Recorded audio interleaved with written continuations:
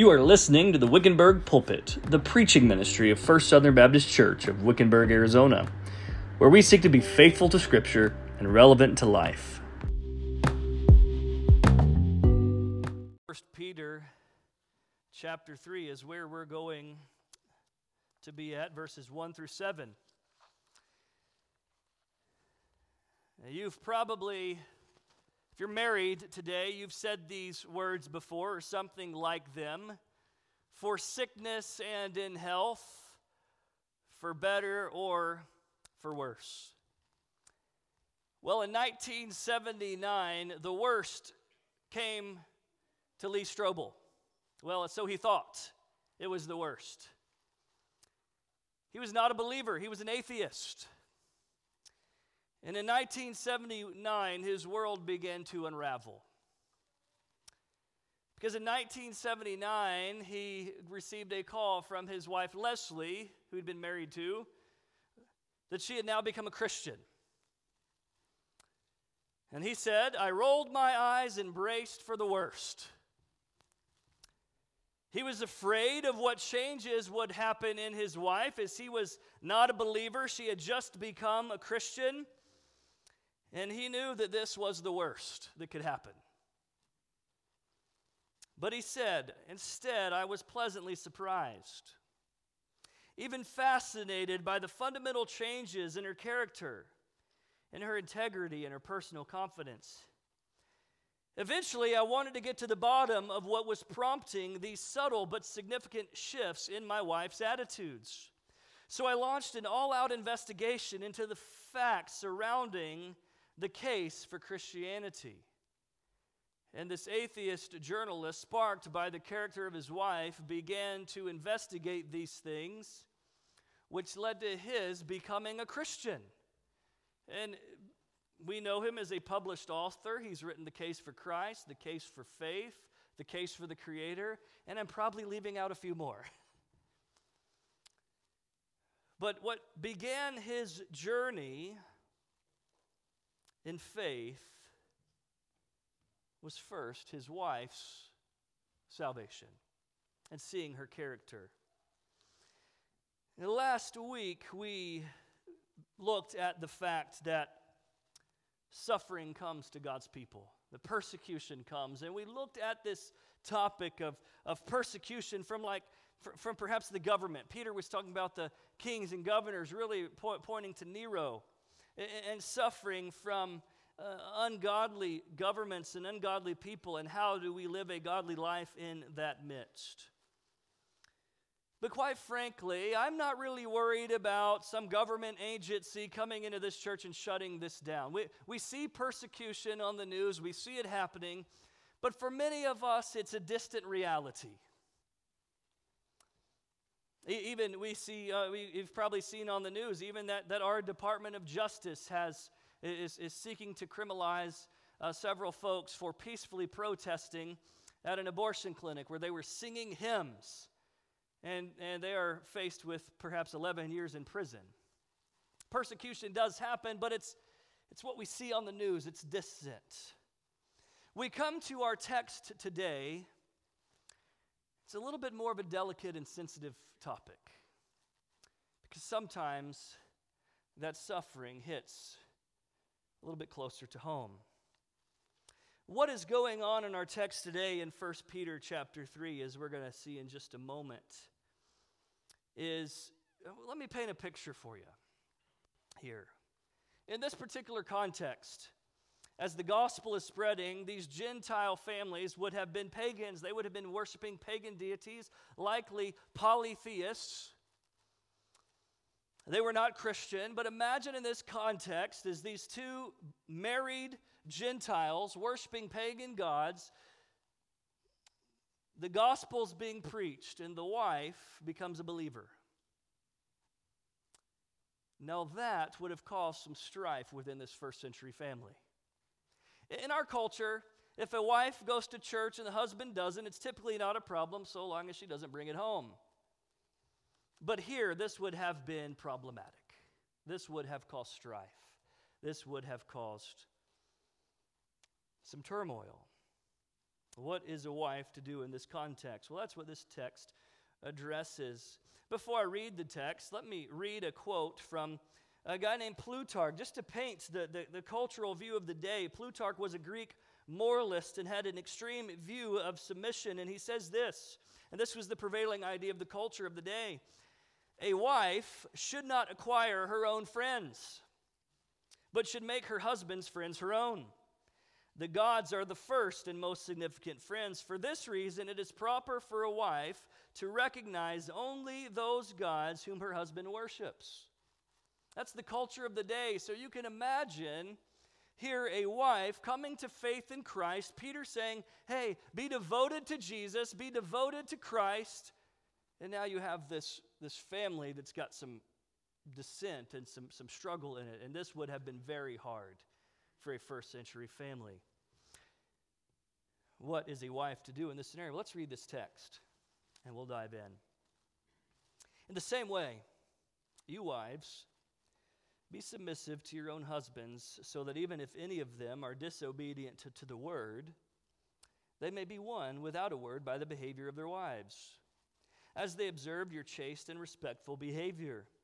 Your adornment must not be merely external, braiding the hair and wearing gold jewelry or putting on dresses, but let it be the hidden person of the heart, with the imperishable quality of a gentle and quiet spirit, which is precious in the sight of God.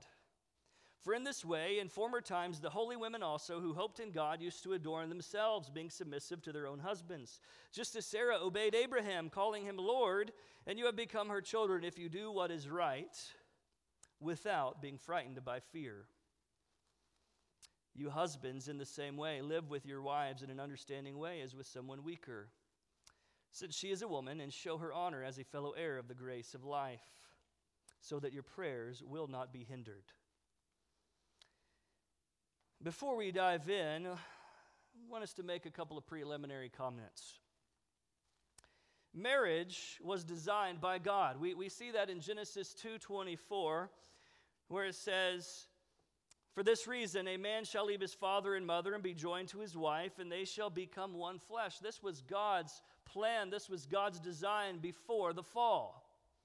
This Genesis 2 happens before Genesis 3. This is God's design. And as Josh read earlier in our scripture reading, he read Ephesians 5, which was this glorious picture of marriage where they're both believers. Husbands are loving their wives as Christ loved the church, gave himself up for her. Wives are willfully and joyfully submitting to their husbands, reflecting the church's submission to Christ. It's a glorious picture.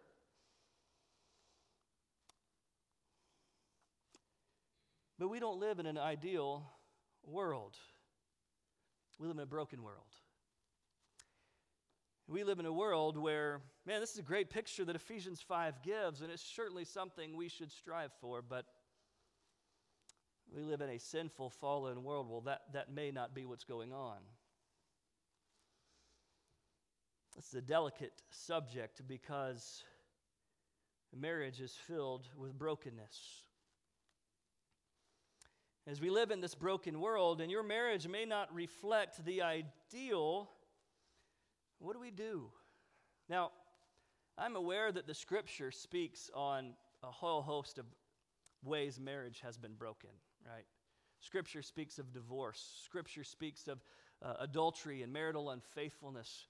Scripture speaks of spousal abandonment. It certainly speaks of all those things, but we are zeroing in today on what this text is speaking about. So this sermon is not going to answer all of your questions that you may have, and so I want to say at the front, if after this sermon you've got some what ifs, what about this situation, what about that situation, we're not going to dive into all of that because we're going to preach this particular passage, okay?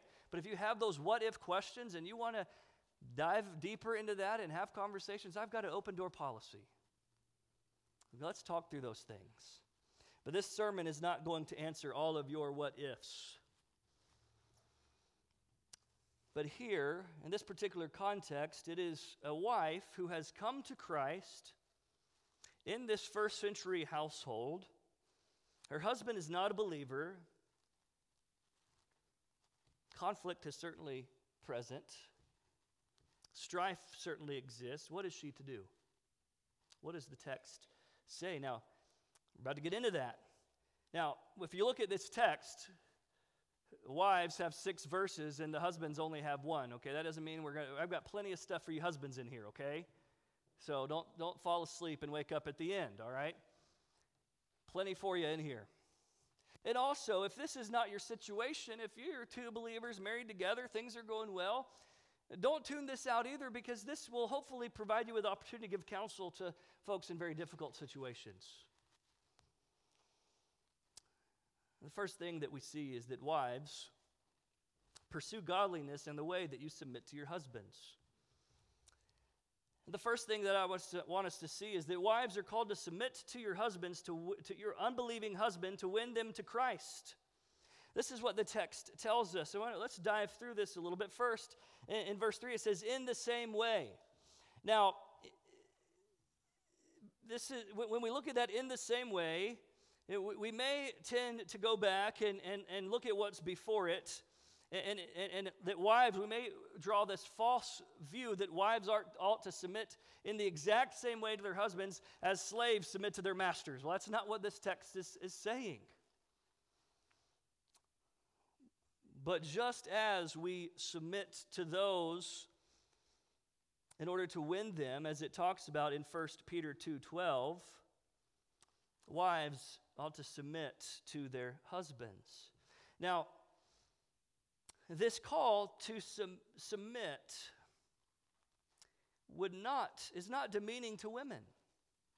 In fact, Peter has elevated the status of women in this passage. You see, in the literature of the day surrounding when Peter's writing, you would not address women in a letter.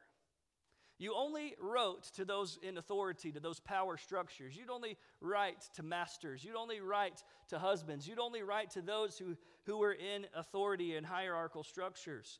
But Peter is elevating the status of women here, the fact that they can be addressed, they can learn, they can grow, and he is writing to them. So he is not demeaning women by this call to submit. This idea was not very revolutionary. They had this understanding of submission in their own culture. So Peter also is not calling them to rock the boat and to cause a lot of turmoil.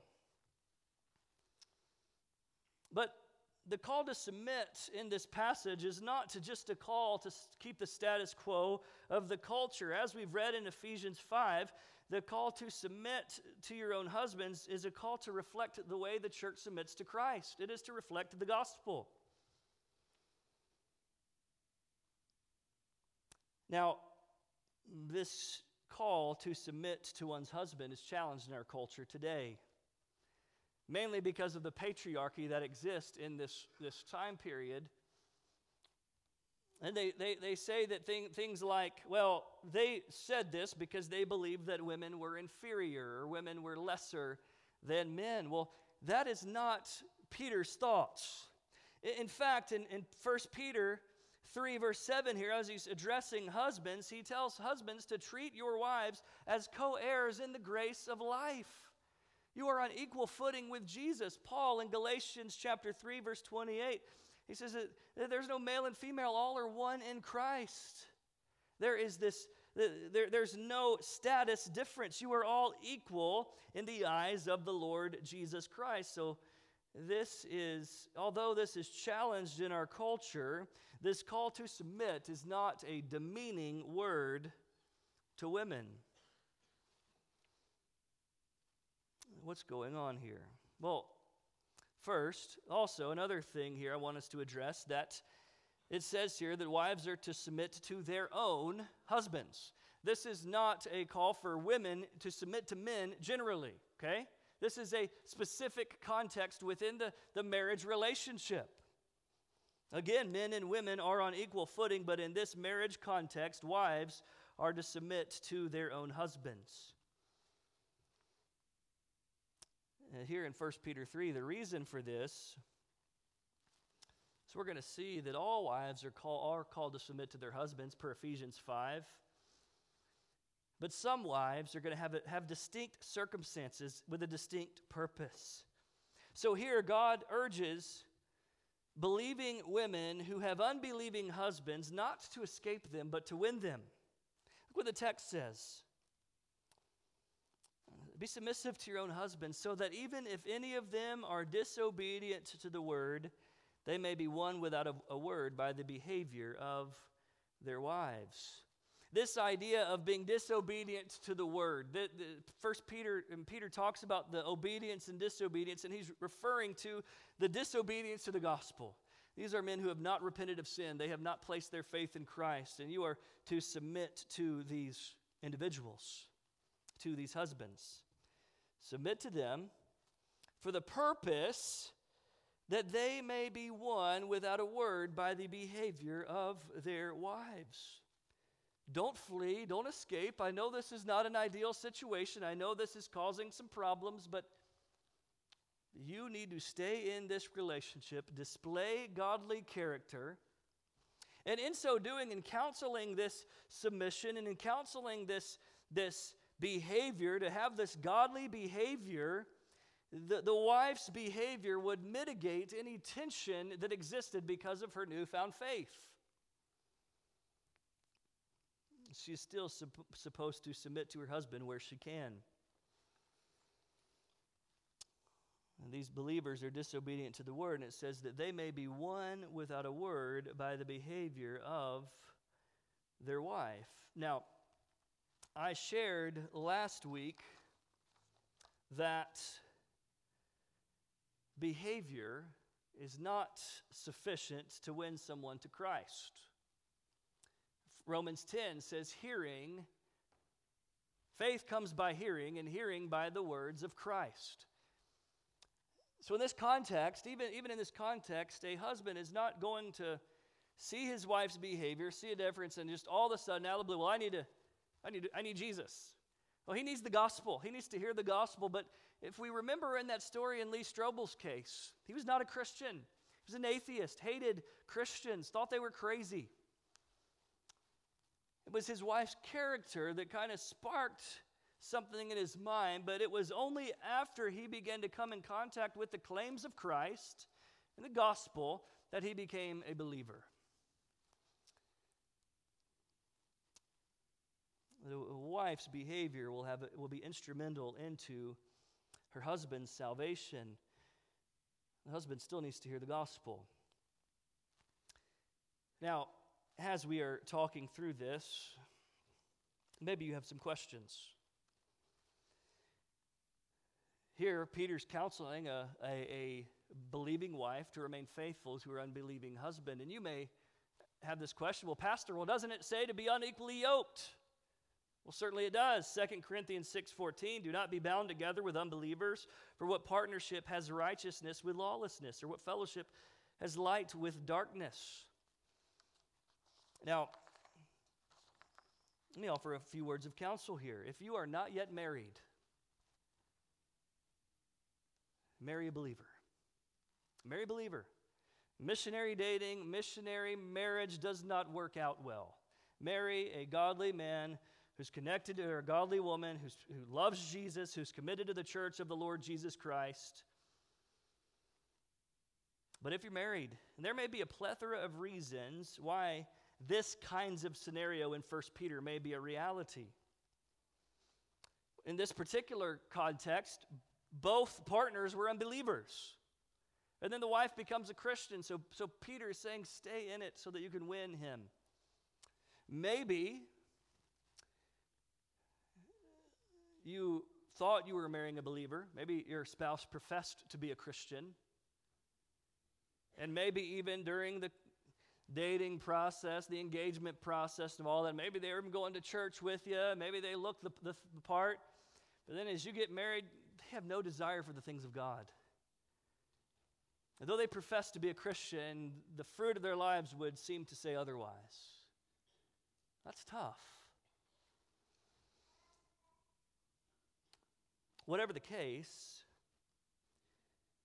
Peter urges you to remain faithful to Christ and to remain faithful to your spouse.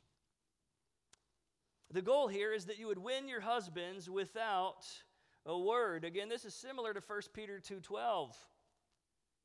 where he says this, keep your behavior excellent among the Gentiles, so that in the thing which they slander you as evildoers, they may, because of your good deeds, as they observe them, glorify God in the day of visitation. So how does a wife submit? What does this look like? Well, verse 2 tells us that the wife is to submit by chaste and respectful behavior. The word chaste means to be pure, clean, or immaculate. Respectable is the word phobos, which is where we get our word for fear, meaning this is a God-fearing, holy woman. And you can imagine in this first century scenario where the wife is already not submitting to her husband's religious views, that would have caused a stir. She's believing in Christ, she's trusting in Christ. But the way that she submits to her husband at home with chastity, this purity, this immaculate character, woman who fears God, that would mitigate any tension as that husband begins to see, well, she's still, she's not trying to cause problems. I can see that. She's not trying to disrupt this thing. She's not trying to be disobedient. She's not trying to go off the rails. She's still loving me. She's still serving me. She's still caring for me. Something's going on here.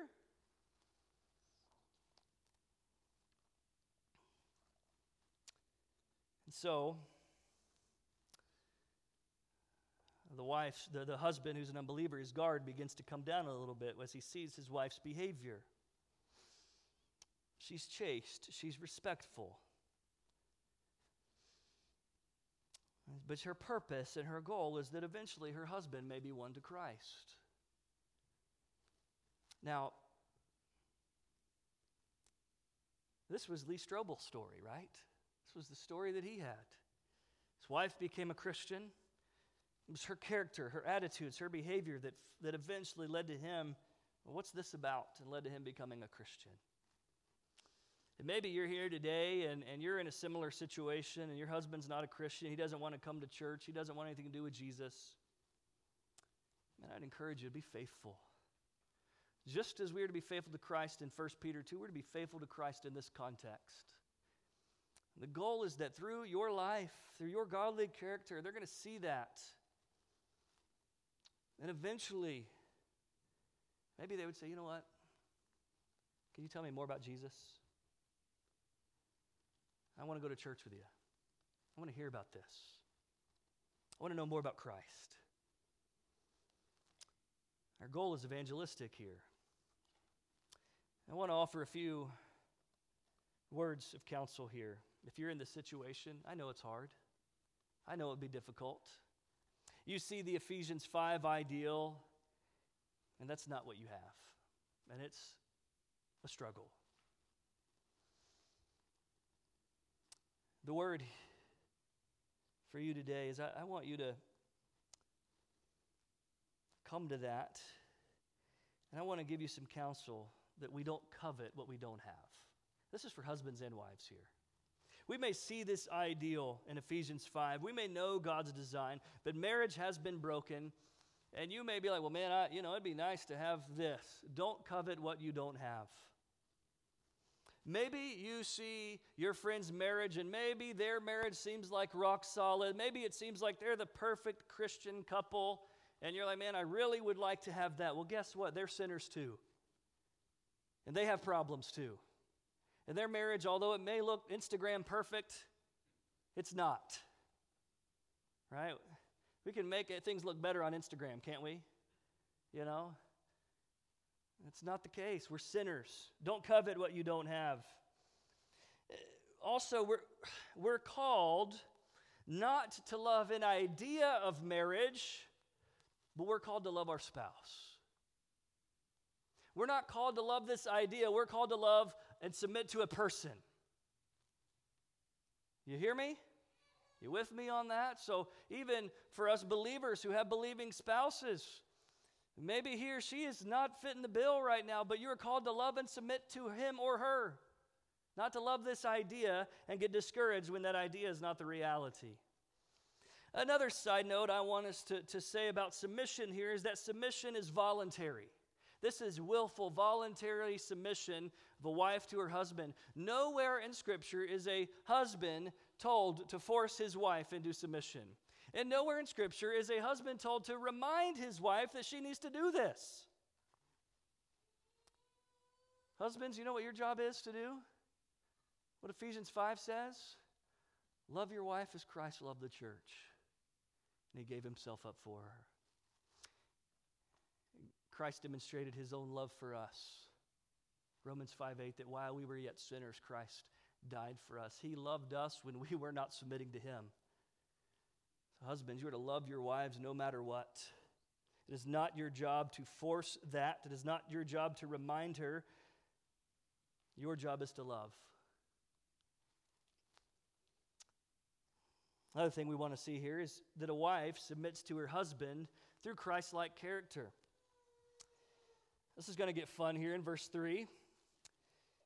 Your adornment must not be merely external, braiding the hair, wearing jewelry, or putting on dresses, but let it be the hidden person of the heart with the imperishable quality of a gentle and quiet spirit. Now, Paul also in 1 Peter 2:9, within the context of the church, also says similar things, that a woman should not be focused on these things, but should put on and adorn herself with good works that are fitting for godliness. And what was going on in Paul's day as he's writing to Timothy is that women were coming to the gathering adorning themselves in such a way that would draw attention to themselves instead of attention on Christ.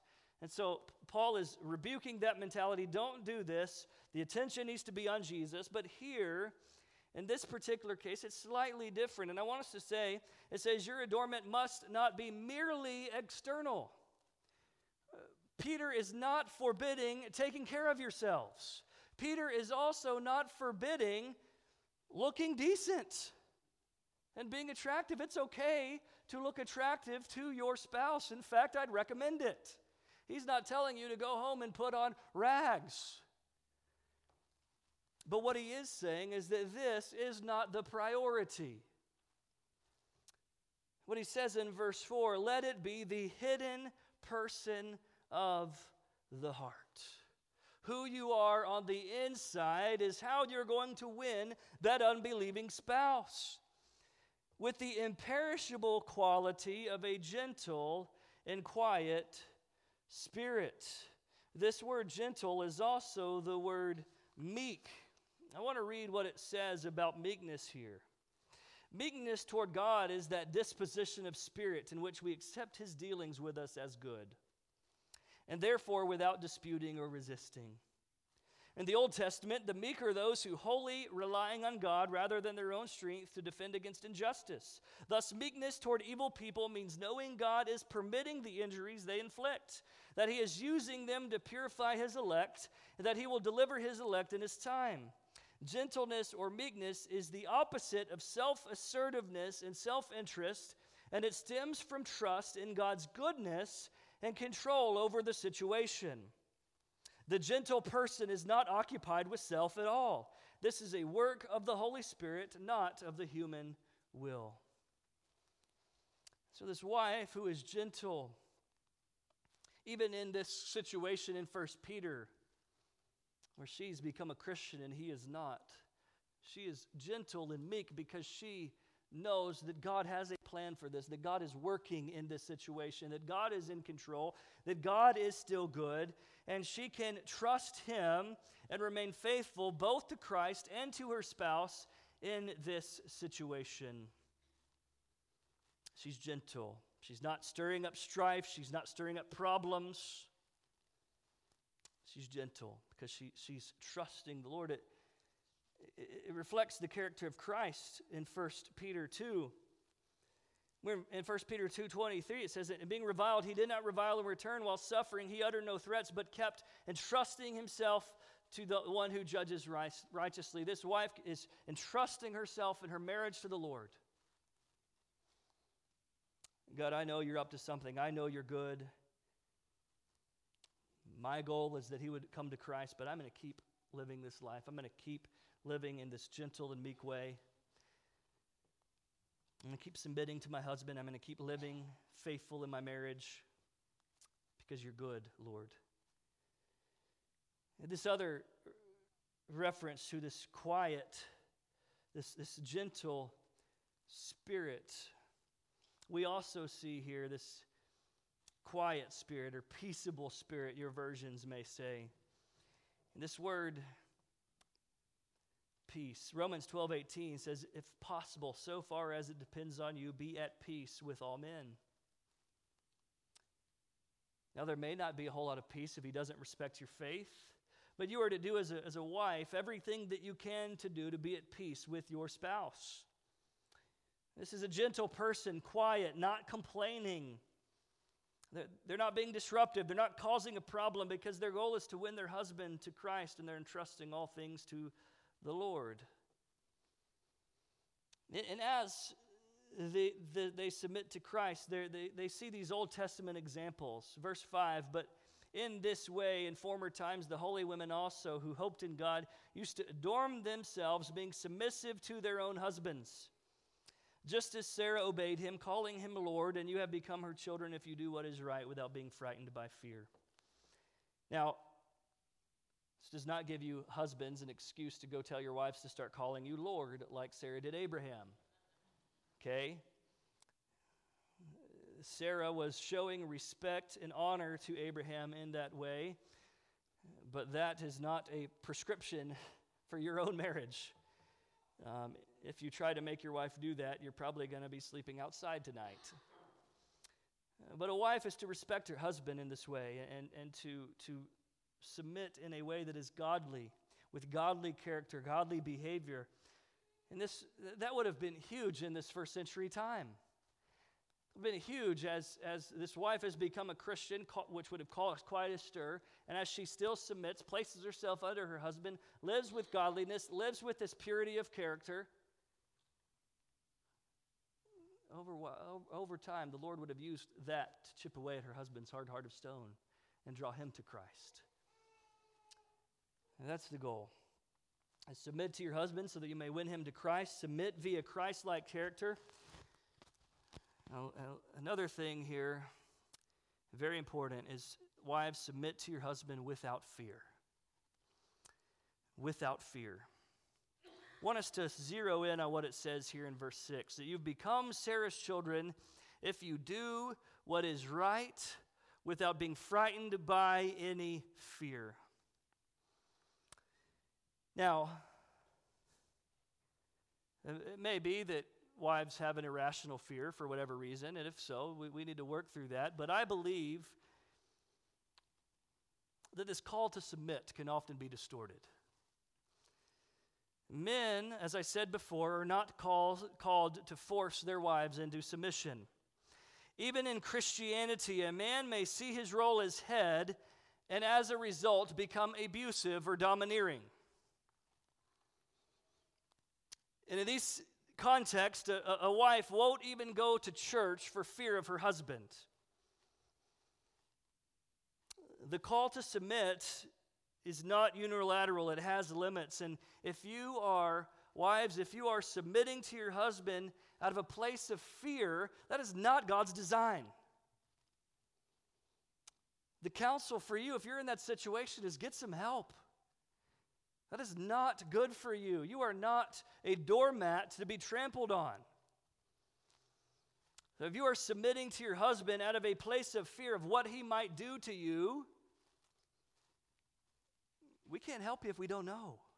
Reach out to somebody. Get some help. Because that's not the way of the Lord. I believe this is a reality that happens in our culture today. And we've seen marriages broken down by abuse, by whether it's physical, verbal, or whatever. And wives, ladies, you are more valuable than that. If you are in this context, get some help.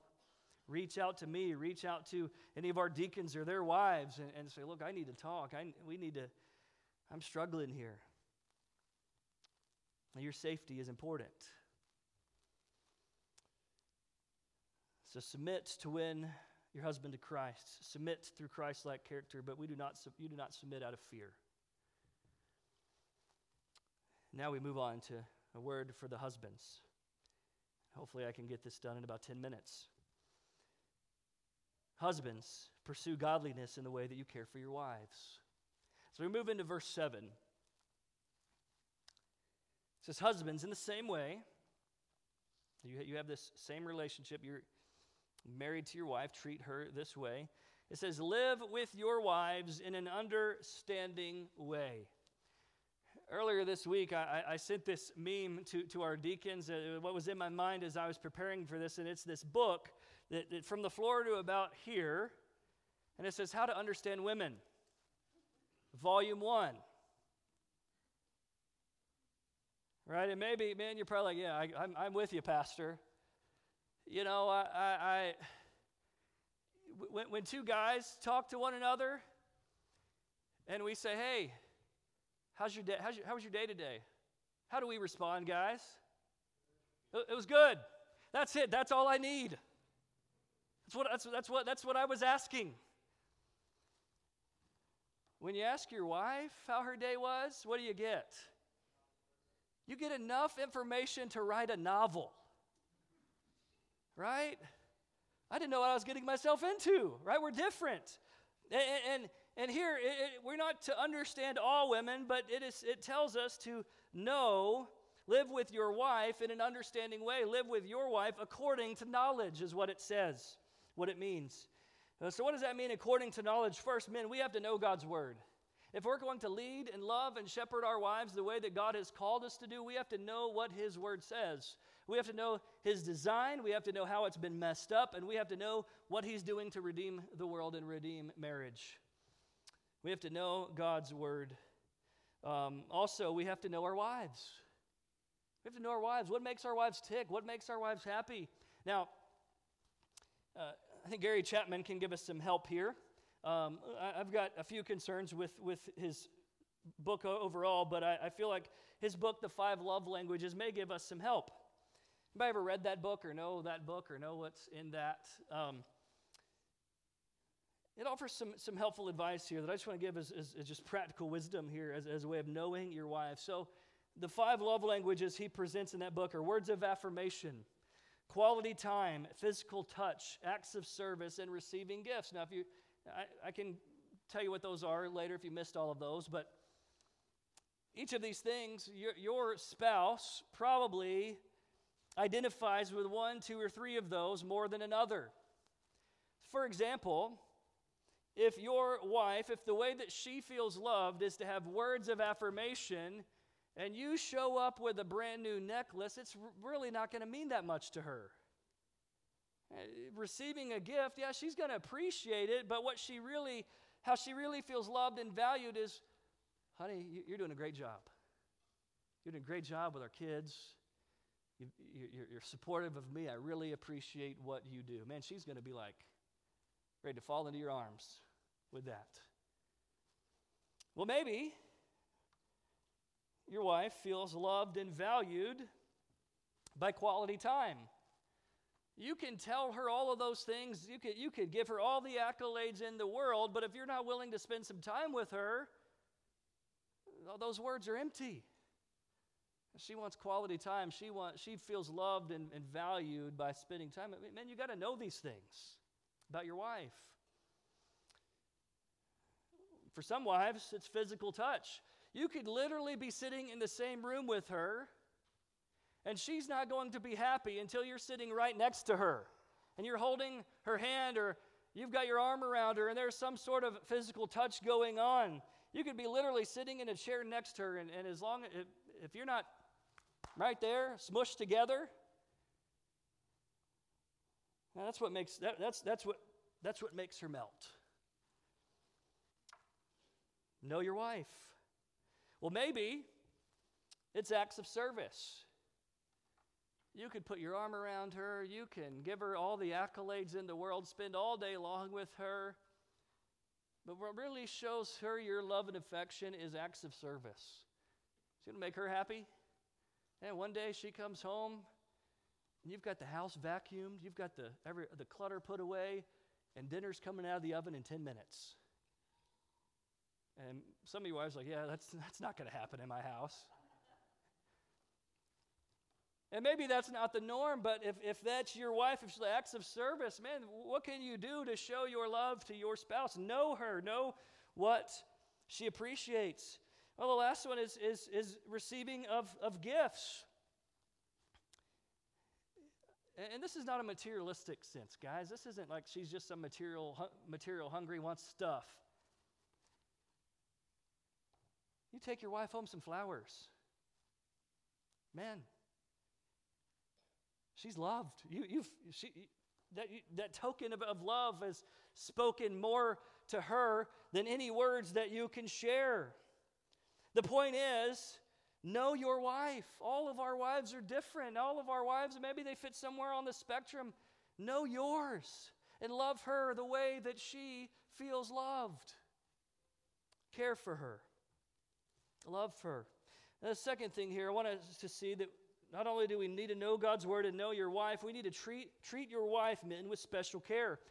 Here in verse 7, it says, live with your wives in an understanding way, as with someone weaker. Your version may say a weaker vessel. Now, we tend to look at this and think that, well, yeah, she's the weaker sex, so I'm the one that has to be the authority. I'm the one that's got to pull the weight around here, make all the decisions. That's really not what this text is getting at. Yes, there is a physical difference typically between men and women, although I've seen some women bodybuilders who can put me to shame. But generally speaking, yes, men and women are different. That's why we think it's crazy that men are in women's sports, because they have an advantage. But what's being shed here, what's being talked about here, is that we ought to treat our wives as a weaker vessel. Basically, what that means is a piece of fragile, valuable china.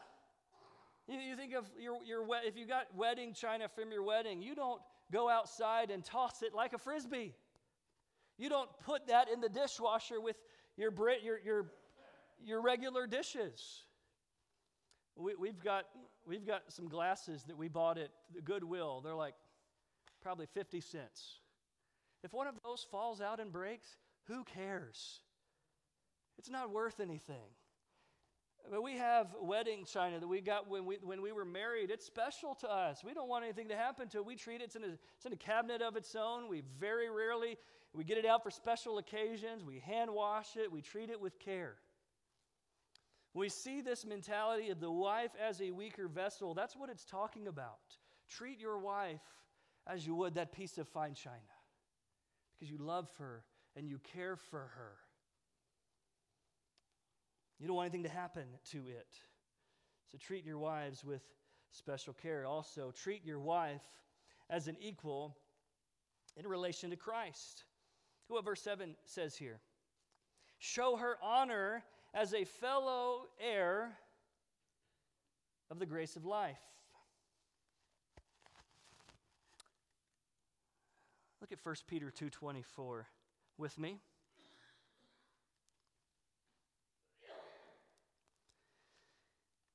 I want to replace the hour with her in that text. If you will do me a favor, real quick, read this with me this way. And he himself bore her sins, your wife's sins, in his body on the cross, so that she might die to sin and live to righteousness. For by his wounds she was healed. Understanding your wife as a co-heir of the grace of life should affect the way that you treat her. If Jesus shed his blood for her and he died for her, shouldn't that change the way we treat our wives? With care, with love, with esteem, as Christ did that for her? Treat her with special care.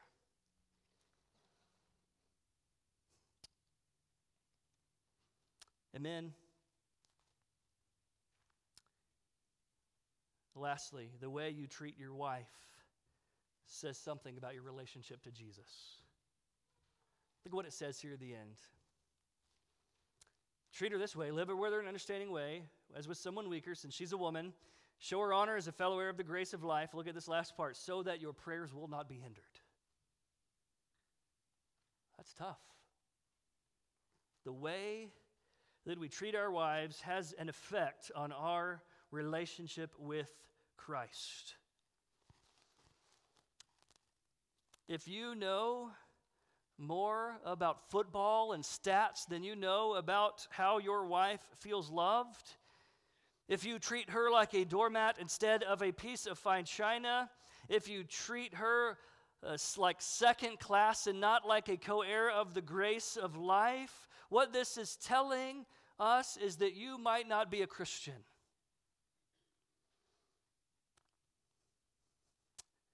Because the way that we treat our wives has a direct effect on our relationship to Christ.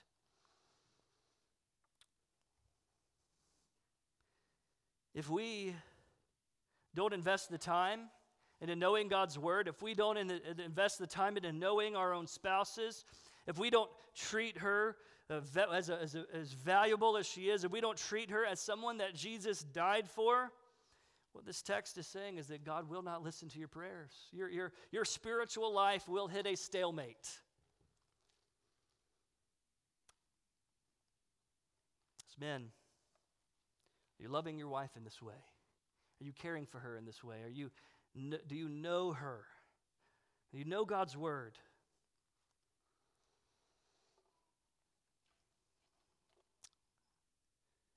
You know, the scriptures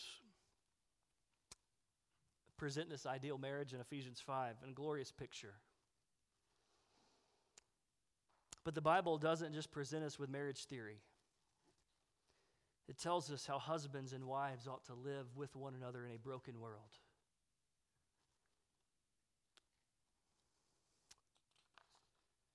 So maybe you're here today. Maybe you're not a believer. Maybe whether you're husband or wife, maybe you're married, not married, and you're not a Christian.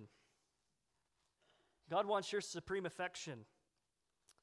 Maybe you're in a similar position as the folks in 1 Peter, a wife, and you say, man, I know I need Jesus. I want to follow Jesus, but my spouse hates Christianity. This is going to cause some problems. I hear you. That's going to be hard. But come to Christ. Put your faith in Christ. Connect to a body. Allow this church to walk alongside you in whatever hard things result of your faith in Jesus.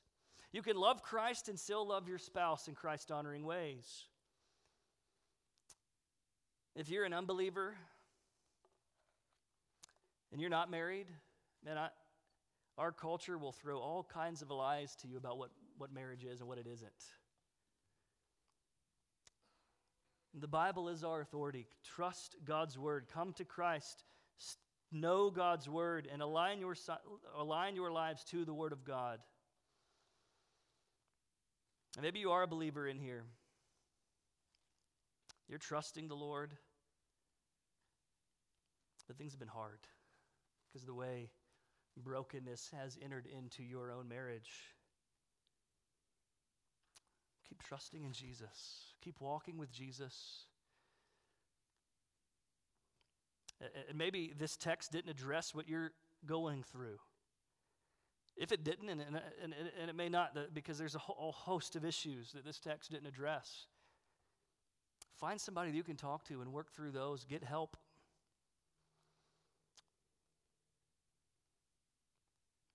If you're confused at all or unclear about what the Bible says about relationships, marriage, sexuality, gender, all of these things because you've heard somebody else say something different, I've got an open door policy. Let's work through those things.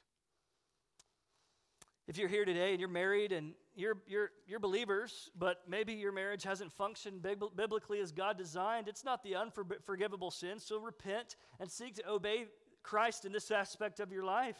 Again, if you need help with that, my door's open.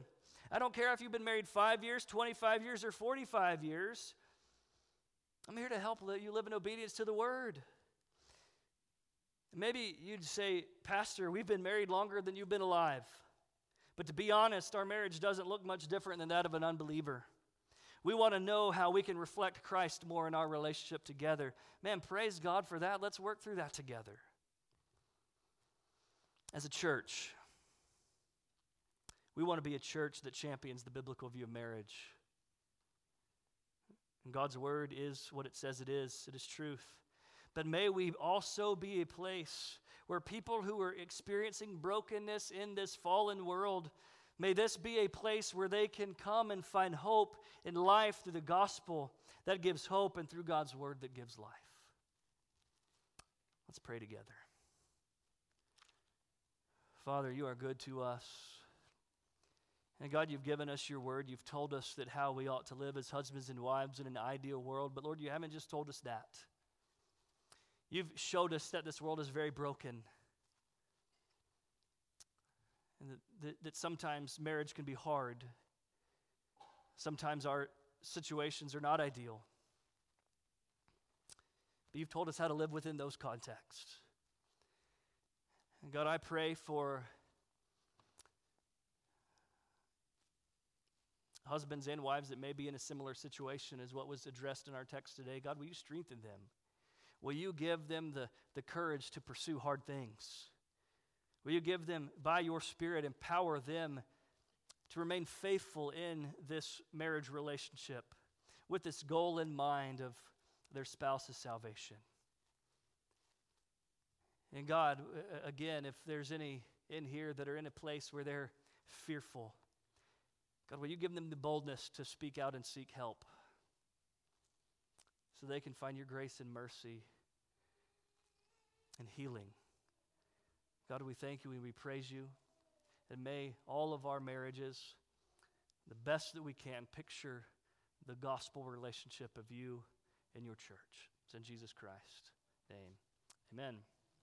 I'm going to ask our men to come forward for the Lord's Supper.